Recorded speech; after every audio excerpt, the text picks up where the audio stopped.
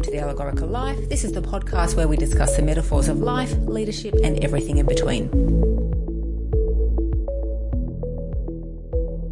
Welcome back to another episode of the Allegorical Life. My name's Jordan, and as always, I'm here with Mark Rosweller. By way of introduction, for those of you who don't know Mark, he's worked in crisis, security, and emergency management for over 30 years. His experiences, both personal and professional, have taken him into the world of philosophy, often intersecting with the worlds of theology and mythology. Mark often talks both nationally and internationally about these intersections and how they shape the way we think, speak, and act. He talks about the ways that they can influence both the quality of our leadership and, more importantly, the quality of our lives. Now, Mark, today we're talking about Stephen Hawking. He was a much-loved and incredibly popular public figure, and when he passed away this year, many people across the world mourned, and you yourself wrote a tribute to him on the blog. What do you attribute to his immense popularity? I think Stephen Hawking was so popular because of his perpetual optimism. And his innate spiritual nature, he on the surface of it, appeared to suffer immensely. He was a young man with the world at his feet and a mind as big as Einstein, really. And in his early 20s, faced a debilitating condition that really statistically should have killed him before he was 30. But it didn't. He lived till his mid-70s before he finally passed. And he was just forever optimistic. He was forever humorous. He could see the funny side of life. His mind was always open to possibility. Love and compassion, kindness were a big factor in his life. And ironically, he couldn't, on one level, he couldn't give it because he couldn't move.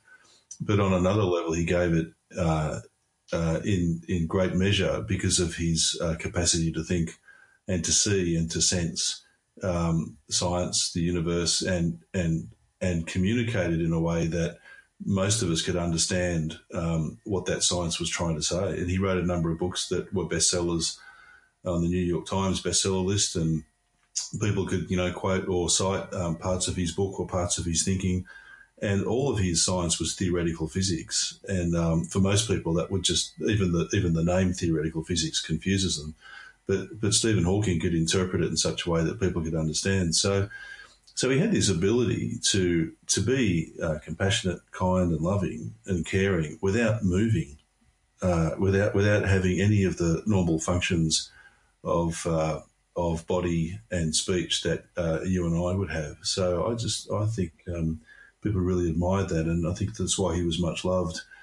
And I think most importantly, his mind was always open, and he's just always enthusiastic and optimistic. Mark, what do you think Stephen Hawking can teach us about living? Adversity wasn't a barrier to him. And if you think about it, if you couldn't move and you couldn't speak and you needed to be assisted with every function, every physical function of your body, even eating, and yet continue to maintain a positive outlook, continue to accept that adversity unconditionally, and to work with it, not to fight it, not to fall to depression or sadness or anxiety, but to accept the limiting condition on one level and then turn it around and say, well, okay, it's limiting on one level, but on another level, it's limitless. And what was limitless to Stephen Hawking was the capacity of his mind, to think and to feel, and ultimately to express through technology. Of course, it's the only way he could speak. But he could express all of that through a technological facility and talk to the world. So there are other sufferings in the world which I imagine would be worse in terms of physical pain. I'm not sure how much physical pain he was in. I think it was more about immobility. So I don't think he had it as bad as some, but he certainly had it as worse than just about all of us. And yet that disposition was extraordinary. So I think he learned a lot from his adversity. I think he turned it around and just refused to let it conquer the thing that he believed he had come here to do. And there was a comment he made. He knew that death would come upon him at any potential time. He always understood that he lived with the possibility of death being very close to him for over 40 years. But he never let that stop him doing what he wanted to do. So I think in some respects, many of us have had that experience through adversity where we all, I say a lot that adversity teaches, and I think one of the great teachings of adversity is the value of life, what's really important, and what did you come here to do? And it's a conversation that is very difficult to have in Western society because it implies many lives, past lives, future lives. Very, very much aligns itself with Eastern thought and karma, which is not not well embraced in the Western religions. But it's an interesting concept that what do we come here to do? And I think for Stephen Hawking, he really understood that. He had come with a very, very clear purpose in mind, and that was to teach the world about science and the universe and physics. And he did that extraordinarily so. And I think that's one of the great lessons of Stephen Hawking's life, that there was a sense of purpose there. There was a mission, and nothing, not even the greatest of adversity, not even physical constraint and total physical constraint and inability to communicate in a conventional sense was going to stop him from doing what he needed to do. It's a great story, and it's a very, very inspiring story, and the opportunity is open to everybody. That's not, I don't think we have to experience the level of adversity that Stephen Hawking had to experience in order to understand the power of that lesson.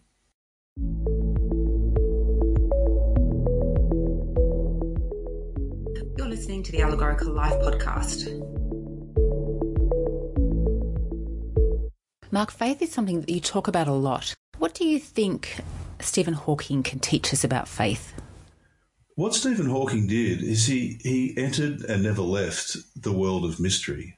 So all faith is mystery, ultimately. I said in previous blogs and podcasts that, you can't prove faith, and nor should you. And anyone who has to seek to prove or to fight or to kill for faith doesn't have faith but has doubt. And what they're really doing is fighting against their doubts. So it's an internal battle that gets externalized upon the world. But anyone of a deep faith will, and I think I called it the blissful silence of knowing, will never need to speak, think or act in relation to it. They'll simply be very happy in its presence. I think Stephen Hawking pretty much epitomised that or exemplified it, because he never needed to argue the case for God one way or another. He said from very early in his career that his mind remained open to the possibility. And I think that's a great pathway to faith, however you would describe it, whether that faith resulted in a relationship with God or Buddha or Allah or any other spiritual being or non-spiritual being for that matter. It could be family, friends, loved ones. But ultimately it's a space of mystery. So he operated in the world of mystery his whole career, and he took all of our minds to the very ends of the universe, or as far as he could take them, with science, to have a look, to see what he could see, to see what he could find. And he continued to find mystery. And he continued to find answers, of course. And he continued to dispel much of the, what I call misinterpreted aspects of religion. So anyone who moves into a literalist interpretation of faith or the doctrine of faith will soon be proven wrong. And Stephen Hawking did the world a great favour by proving yet again that you cannot literalise religious teaching, that it is ultimately allegorical, mythological, metaphorical symbolism. And I think he helped us understand that whilst ever we put notions of faith up as historical facts or as things to be proven, that we're not in the space of faith, we're in the space of science. And Stephen Hawking bridged those two worlds. So people defined him as an atheist because he refused to blindly believe in God. But what he did instead, I think, is he opened up a pathway for the world to understand the profound mystery of faith, and that the two can sit side by side. Science and faith can sit side by side and talk to each other, but they ought never compete, because they both have very different roles to play in the world and very different roles to play in the progress of humanity. I think he exemplified that, Jordan, and he just opened our minds up to such possibility and dispelled so much what I would call nonsense about the faiths when they're taken literally, when they're taken metaphorically and otherwise. I think Stephen Hawking gave us a chance to understand that.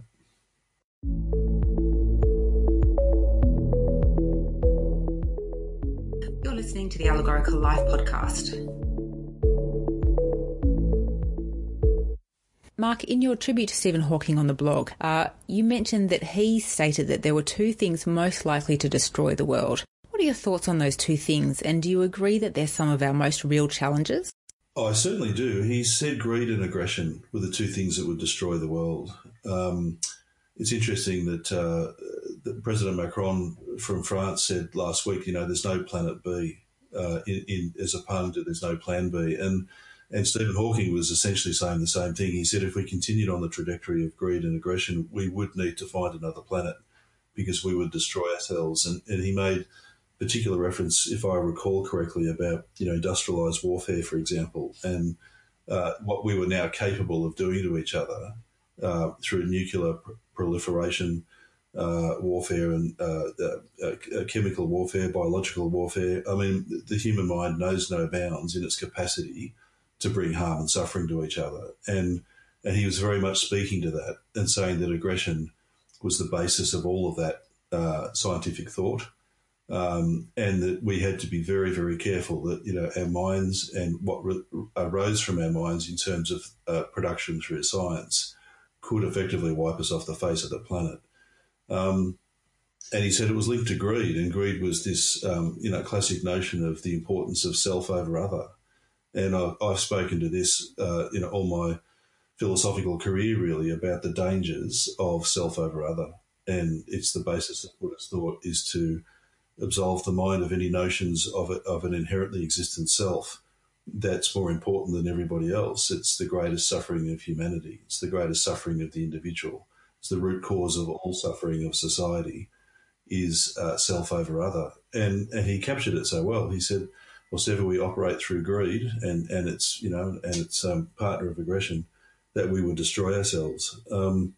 He said it eloquently, and he was able to prove it through science and physics that our thought processes and what we were capable of doing to each other could literally wipe us off the face of the planet. I hope we always remember Stephen Hawking for those two comments, if for no other reason. We'll remember him profoundly for many reasons, of course, but a man who could take his mind to the ends of the universe could also take his mind to the ends of humanity and say that if we didn't solve those two things, if we didn't step back from them, if we didn't apply antidotes to their toxicity, then we would ultimately destroy ourselves. Mark, why is faith such an important aspect of a life well lived? I think it's important because at the end of the day, Jordan, you can't explain it.